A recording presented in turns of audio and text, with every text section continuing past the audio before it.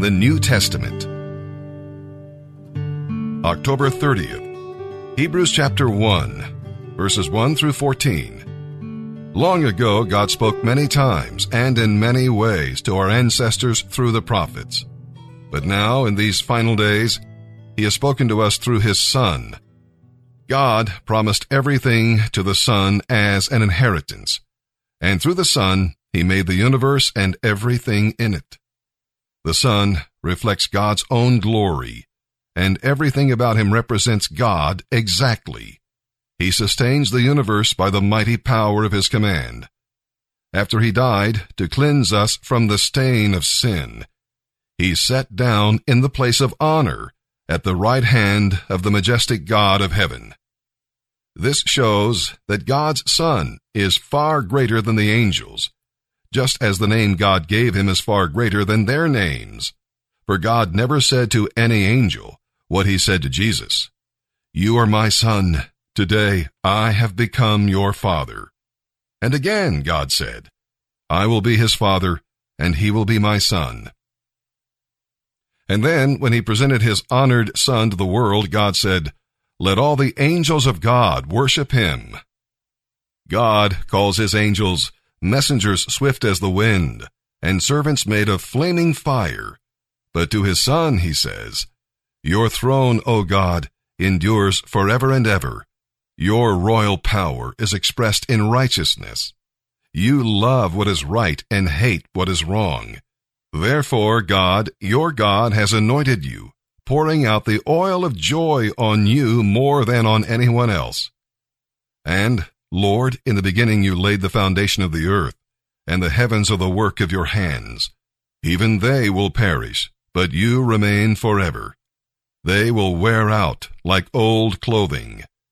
You will roll them up like an old coat. They will fade away like old clothing. But you are always the same. You will never grow old." And God never said to an angel, as He did to His Son, "Sit in honor at my right hand until I humble your enemies, making them a footstool under your feet." But angels are only servants. They are spirits sent from God to care for those who will receive salvation. If you make this your prophetic anthem of 2021, it is your faith speaking that if God was gracious enough to trust you to go to the deep, He will be good enough to sustain you in the deep. Some of you have been putting a limit on what God could do with your life, but you are destined for the deep. Somebody say that one more time. I'm destined for the deep. And I found a scripture that parallels this perfectly. So if you're going into deep waters, if you're going past your comfort zone, if God's taking you beyond the place that you've been, I want you to know that God promises that He will be with you. Look at Isaiah 43, verse 2 as an anchor scripture. Look what it says. When you go through the deep waters, I will be with you. Do you know what kind of encouragement that is? That when God tells you to step out in crazy faith and start the business, and now you're in the deep, God says, if you go through the deep waters, I will be with you. It reminds me of another scripture that says, if God be for us, who can be against us? And too many of us are so caught up in who's not for us when we're not looking at who is with us. You missed it. You want somebody to be for you and you forgot who's with you.